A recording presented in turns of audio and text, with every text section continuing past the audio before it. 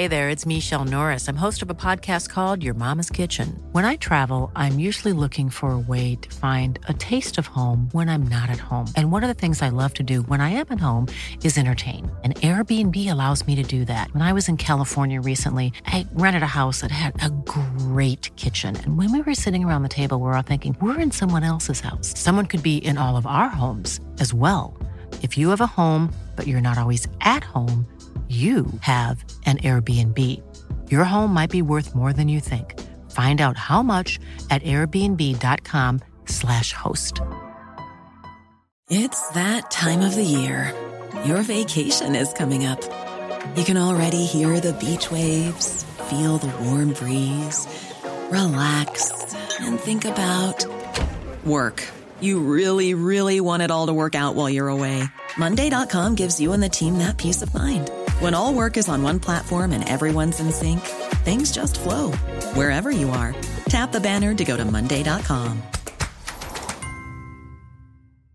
Hi, I'm Daniel, founder of Pretty Litter. Did you know cats tend to hide symptoms of sickness and pain? I learned this the hard way after losing my cat, Gingy. So I created Pretty Litter, a health monitoring litter that helps detect early signs of illness by changing colors, saving you money and potentially your cat's life. Pretty Litter is veterinarian developed, and it's the easiest way to keep tabs on your fur baby's health right at home. Go to prettylitter.com and use code ACAST for 20% off your first order and a free cat toy. Terms and conditions apply. See site for details.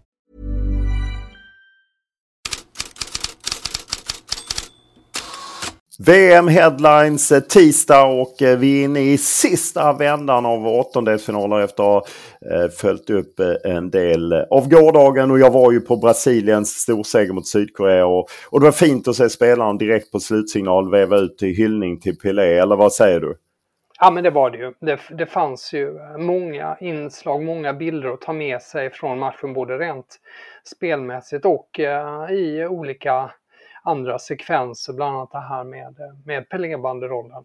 Ja, och det förstod man ju även på liksom intervjuer att de var liksom tänkte på, det var ju Neymar som talade om att han tänkte verkligen på Pelé och man såg mycket på läktarna också att de hade banderoller och jag gillar ju det när man har sån respekt och vördnad för de som gått före. För i en del länder glömmer man ju bort dem, inte minst kanske i Sverige, och då är det ju häftigt att man har Pelé. Nu har han gjort något otroligt med vunnit 3 VM-guld och så, men tänk att han aldrig fick chansen att lämna Brasilien exempelvis för diktaturen och regeringen innan det insåg att det skulle bli katastrof i Brasilien och de vägrade låta honom flytta utomlands, så han fick bara spela i Santos förutom lite tid i New Cosmos. Ja, det var ju mycket Brasilien under gårdagen, det måste man ju ändå säga. Det var bara danser, det var mål och det var det ena med det andra och Baila Vinny och allt, eller hur? Det är mycket rubriker efter det här. Ja, det är ju det.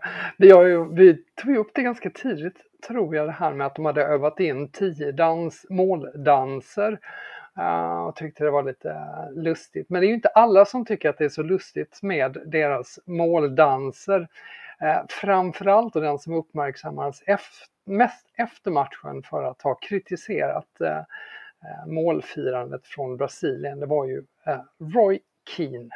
Look, I've never seen so much dance. It's like watching Strictly.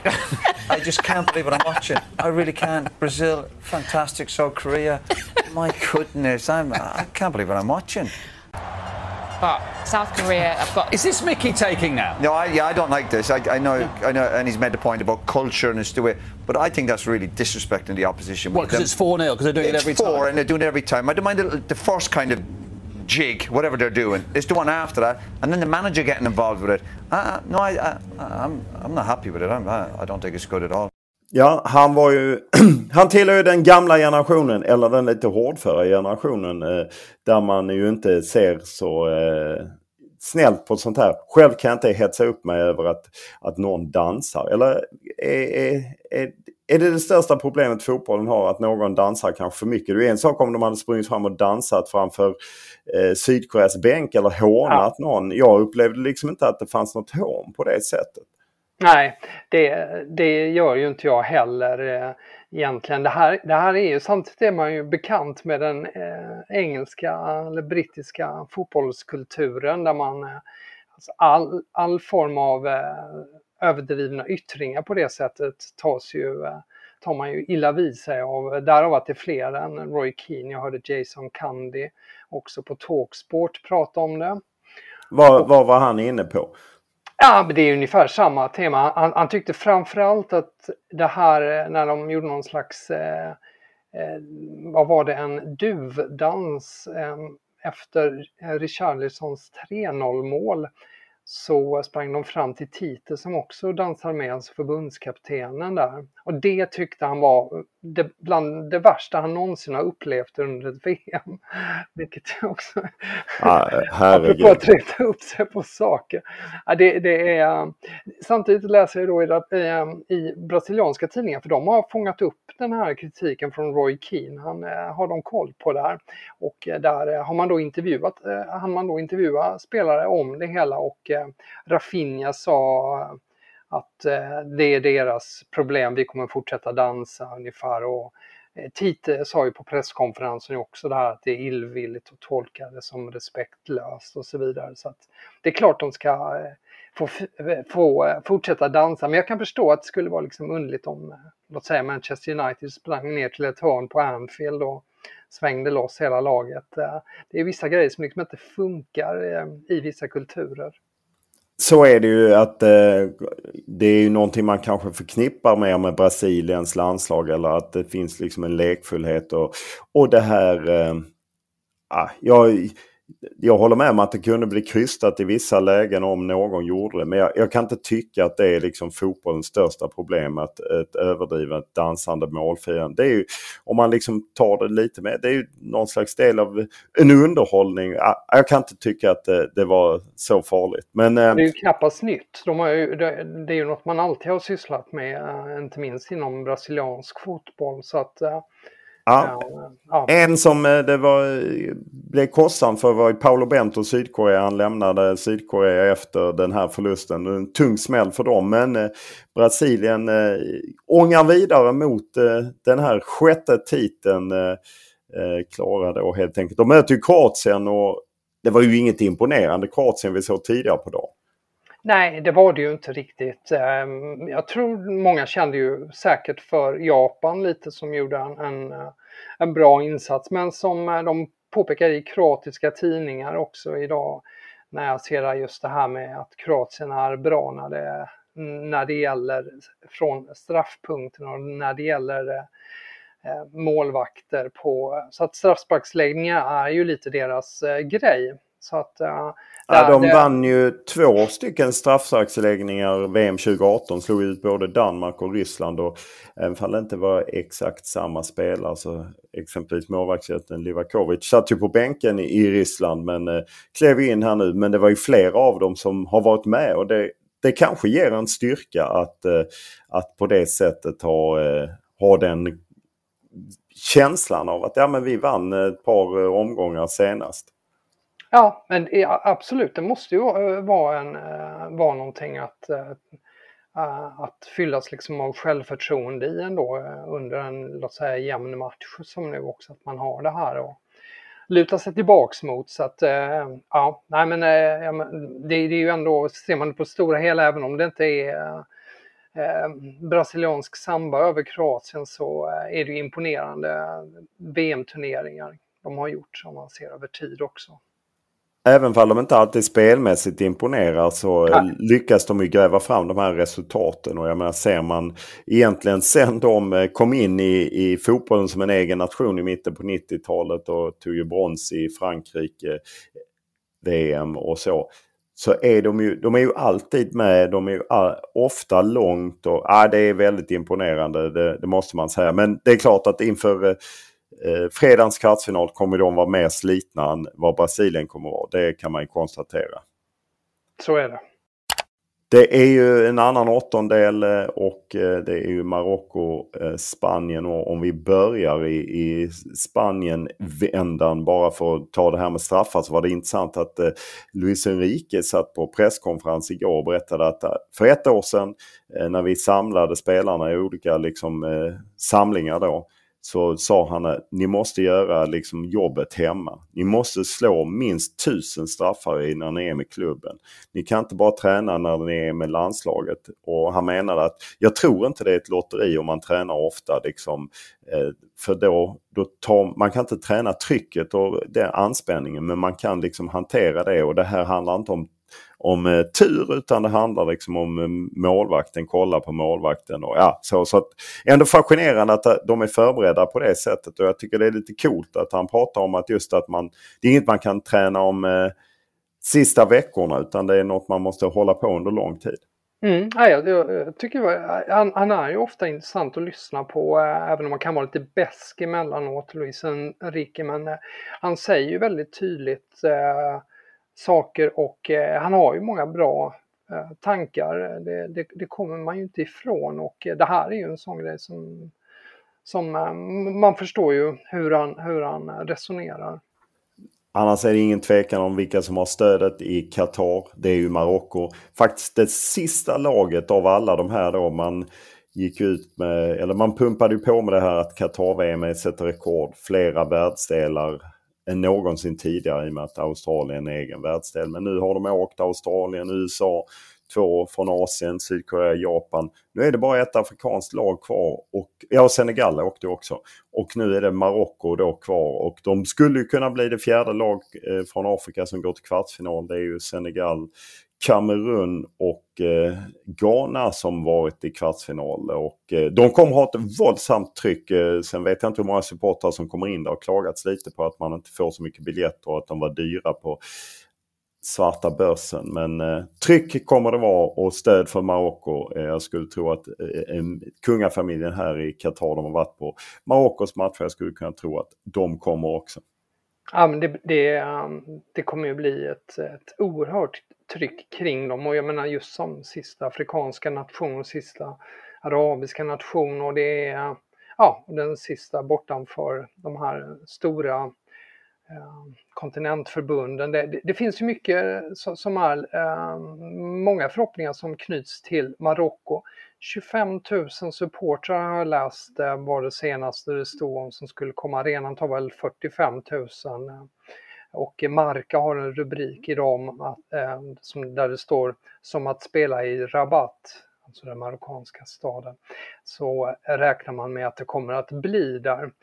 Man kan ju också notera, se både i spanska tidningar men även i Belgien då, att polisen mobiliserar på sina håll. Katalonien, Sevilla, Bryssel, mycket, där det finns mycket marockaner. Jag tror det är nästan 1 miljon marockaner som bor i Spanien.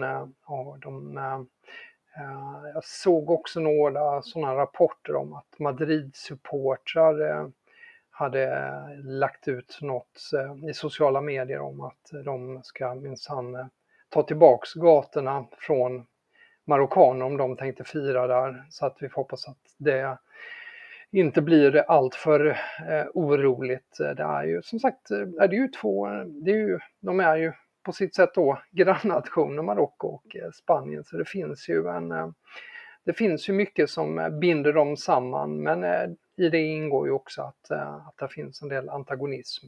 Ja, och de möttes ju i Ryssland för 2 år sedan. Det blev 2-2 efter en sänkt kriterium från spanskt håll. Och sen finns det ju kopplingen till exempel PSG-stjärnan Hakimi är ju född i Madrid och kunde ha spelat för Spanien, men han tackade nej.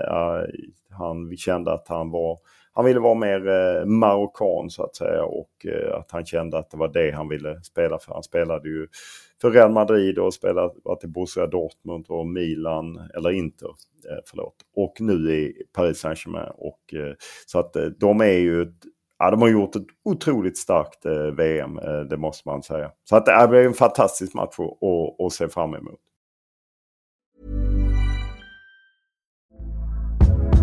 Hey there, it's Michelle Norris. I'm host of a podcast called Your Mama's Kitchen. When I travel, I'm usually looking for a way to find a taste of home when I'm not at home. And one of the things I love to do when I am at home is entertain. And Airbnb allows me to do that. When I was in California recently, I rented a house that had a great kitchen. And when we were sitting around the table, we were all thinking, we're in someone else's house. Someone could be in all of our homes as well. If you have a home but you're not always at home, you have an Airbnb. Your home might be worth more than you think. Find out how much at airbnb.com/host. Hold up. What was that? Boring. No flavor. That was as bad as those leftovers you ate all week. Keke Palmer here, and it's time to say hello to something fresh and guilt-free. Hello Fresh. Jazz up dinner with pecan-crusted chicken or garlic butter shrimp scampi. Now that's music to my mouth. Hello Fresh. Let's get this dinner party started. Discover all the delicious possibilities at hellofresh.com.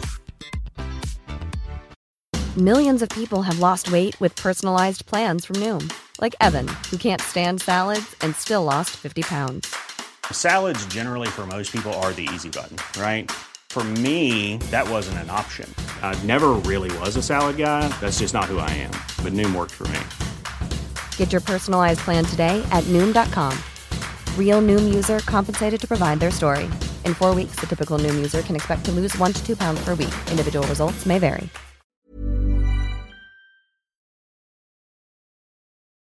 En annan som alltid är i fokus, vare sig han presterar eller ej, är ju Cristiano Ronaldo. Ska han kliva dit mot Schweiz? Ska han ens spela? Du tog upp igår att 70% av Abolas läsare vill ha bort honom. Ja, en fascinerande siffra fortfarande när jag tänker på det, även om som sagt det inte var någon vetenskaplig undersökning. Men dessutom kom det ju igår det här att Fernando Santos var ju tydlig på presskonferensen om att han inte gillade Cristiano Ronaldos uppträdande när han blev utbytt, var det väl, i förra matchen. Och, ja, det var det. Och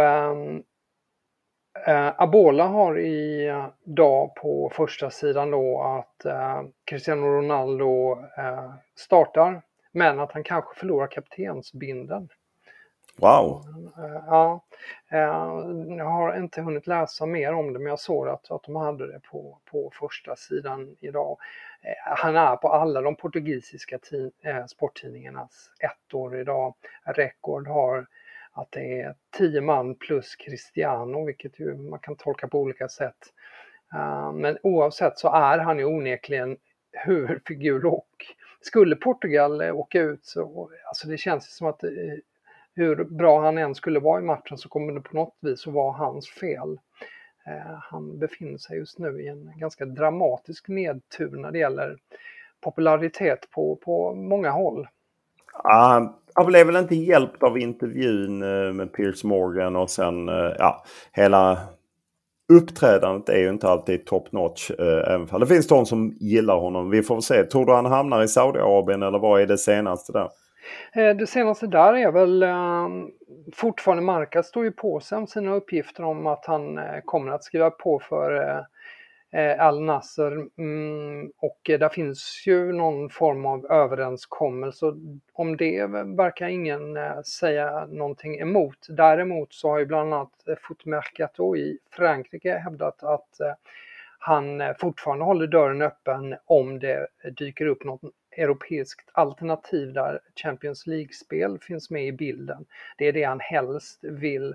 Även L'Equipe skriver idag att något slutgiltigt beslut har han ju inte förrän efter VM. Så att det verkar ju onekligen som att det finns någon form av överenskommelse med det här saudiska laget, men att det ännu inte är liksom svart på vitt. Jag har fastnat också för här nere så var det internationella volontärdagen under gårdagen, vilket FIFA uppmärksammade på sitt eget Twitterkonto. Man trycker på det här att de volontärerna naturligtvis är oerhört viktiga för VM, vilket ju givetvis är så. Men för mig var det nästan ett hån.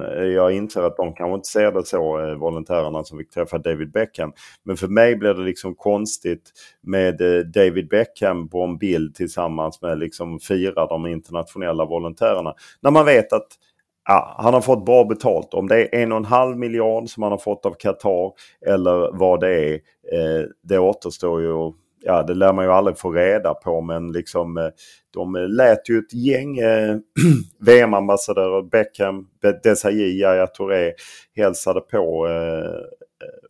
Ja, det var länge sedan, 20 november, som de hälsade på ett gäng av volontärerna. Och det är klart att det skänker lite stjärnglans, men för mig blir det liksom en konstig signal att han blir liksom symbolen för volontärerna. Det är ju som när på presskonferensen inför VM-finalen i Ryssland 2018 när Gianni Infantino satt sig vid podiet i en volontärjacka. Jag menar, han med sina 30 miljoner om året, han är ju inte en volontär. Jag vet inte. Det är ändå fascinerande. Jag fångar upp några kortisar bara. Att FIFA, de går efter Serbien för vad de skrek. Det är ju vi blev påpekade och som vi rättade upp eller hade med i nästa podd så att säga. Men nu får FIFA ta upp det kring att man skrek rasistiska och fascistiska slogans mot supportrar eller mot albaner helt enkelt. Så att det där FIFA går efter dem helt enkelt, vilket väl är bra. Och sen lyfter man i Doha News det här med att det är en fantastisk succé, Qatars VM-arrangemang, föga förvånande. Men de påpekar det här att det är väldigt mycket folk från Oman som kommer hit. Och det verkar vara som att många i regionen passar på att åka och besöka det här.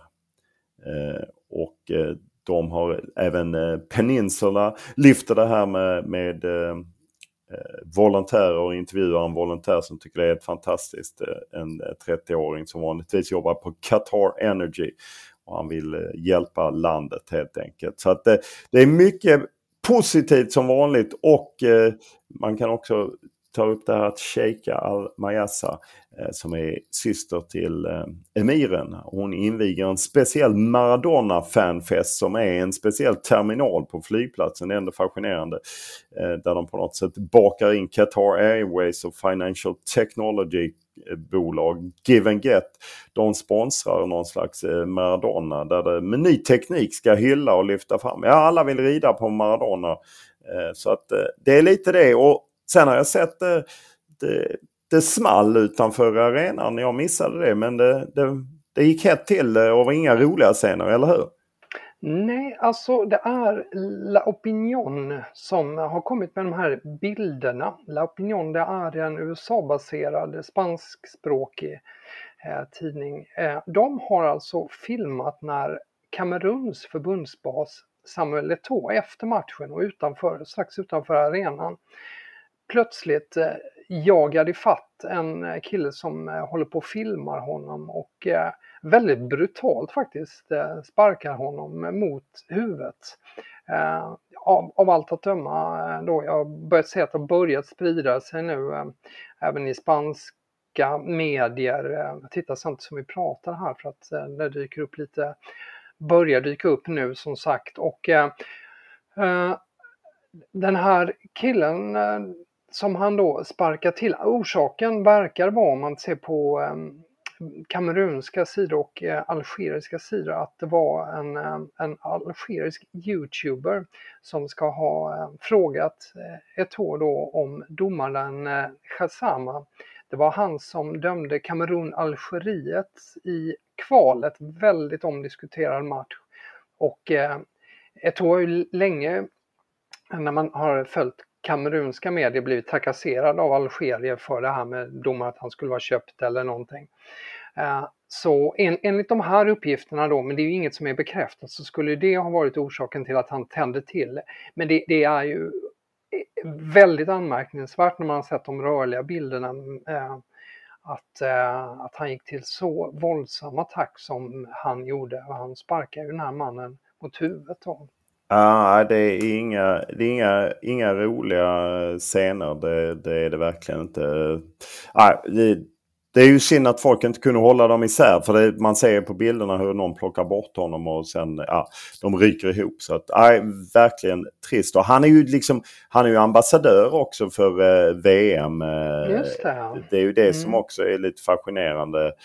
Att han liksom, det gör ju att det blir mer komplicerat för VM organisationen så att säga. Hur de hanterar det liksom. Ja, det lär nog komma en och annan fråga om detta under dagen här, gissar jag. Kan ju notera några andra rubriker i engelsk press. The Sun som skriver om Raheem Sterling, som det är fortfarande oklart när han återvänder till engelska landslaget i Qatar. Enligt då tidningens källor då, så har han sagt till att han först vill känna att familjen är 100% säker. Det var ju ett inbrott i familjens hus som anledningen till att Raheem Sterling återvände och till England och lämnade landslaget där. Så får vi se när han kommer tillbaka. The Times uppmärksammat den iranska regimen har straffat fotbollslegendaren i alla fall i Iran, onekligen Ali Day, för hans stöd till protesterna i landet. Enligt The Times Mellanöstern-korrespondent här, som alltså stängt ner Ali Days juvelbutik och restaurang.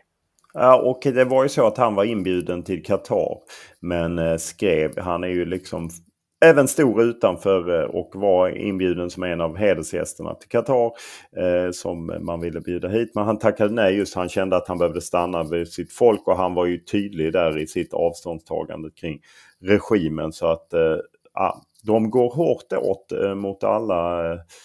Det är verkligen förjävligt det som pågår i Iran. Man blir beklämd och ledsen kring det hela. Så att, och alla som går emot dem straffas på olika sätt, och även då Ali Day som var väl den som länge hade spelat flest landskamper, var han inte det? Jo, det var nog så, ja. Jag tror att han var en legendar på det sättet, och som gjort 149 landskamper, 109 mål precis. Väldigt, väldigt tråkigt att det blir så. Det blev ju slutresultat även igår, och för en gångs skull hade jag gudarna med mig. Så 10-5, jag hade 1-1, du hade 2-2 mot Japan, Kroatien. Alla som lyssnar vet att du ville ha 1-1, men det lyckades jag ta. Sen Brasilien, Sydkorea hade jag 2-0, du 3-1. Det blev ju 4-1 och borde ju blivit mycket, mycket mer. Där kan man ju inte säga att jag var nära, även om jag hade 3-1. Så nej, det var ändå otroligt att det var väldigt långt bort. Men... Ja, otroligt att det inte blev mer mål. Och sen har vi ju matcher idag. Den tidiga matchen, bägge matcherna går på TV4 C More. I Marocko är Spanien, och den sena matchen är Portugal Schweiz. Och eftersom jag började igår så får du börja med Marocko Spanien. Ja, Luis Enrique som vi nämnde innan har ju lovat att man fortsätter sin offensiv. Han blev irriterad när det påpekades att de i 10 minuter mot Japan inte hade dominerat. Tycker att pressen är allt för negativ och ältar det här då. Offensiv gäller. Men jag tror Marocko kan sätta upp en del motstånd. Kanske lite som en förhoppning, men jag går på 1-1. Ja, det hade jag skrivit. Jag tror också att Marocko, då går jag på 2-2. Det var ju tråkigt. Och sen är det Portugal-Schweiz. Där går jag på 2-1. Jag tror ändå att Portugal löser det till slut. Ja, det var ju vad jag hade också förstås. Okej. De man uppmärksammar i Schweiz, schweiziska tidningen Blick, som har uppmaningen pensionera Cristiano Ronaldo nu. Uppmaningen där, men man är medveten om att han har ett väldigt bra facit mot Schweiz. 3 matcher, 5 mål, inga förluster med Portugal. Så, men Schweiz får tillbaks sina sjuka spelare, Jan Sommer bland annat. Sånt här. Så att, det där har ju visat sig vara ett bra lag och borde ha en rätt hyfsad chans ändå. Där var att jag då hade det resultatet också. Men då går vi på en knappare seger, 1-0 till Portugal. Ja. Då vet vi, imorgon återkommer vi med och sammanfattar åttondelarna, och sen är det ju, tar vi faktiskt en paus på torsdag och är tillbaka fredag, lördag, söndag. Så att när det är lite speluppehåll så smyger vi också in ett uppehåll så att säga. Men imorgon, onsdag, är vi naturligtvis tillbaka.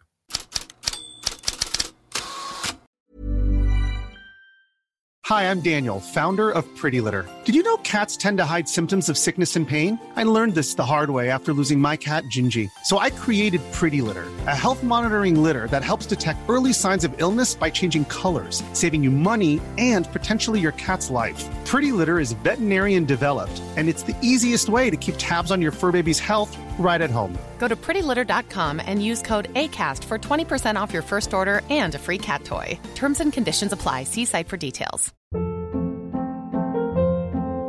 Hold up. What was that? Boring. No flavor. That was as bad as those leftovers you ate all week. Keke Palmer here, and it's time to say hello to something fresh and guilt-free. Hello Fresh. Jazz up dinner with pecan-crusted chicken or garlic butter shrimp scampi. Now that's music to my mouth. Hello Fresh. Let's get this dinner party started. Discover all the delicious possibilities at HelloFresh.com. When you make decisions for your company, you look for the no-brainers. And if you have a lot of mailing to do, Stamps.com is the ultimate no-brainer. It streamlines your processes to make your business more efficient, which makes you less busy. Mail checks, invoices, legal documents, and everything you need to keep your business running with Stamps.com.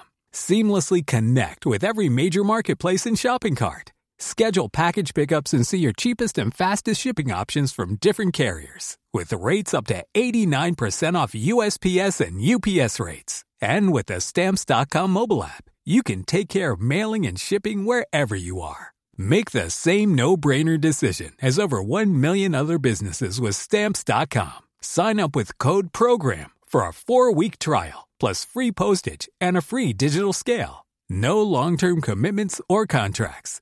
That's Stamps.com. Code PROGRAM.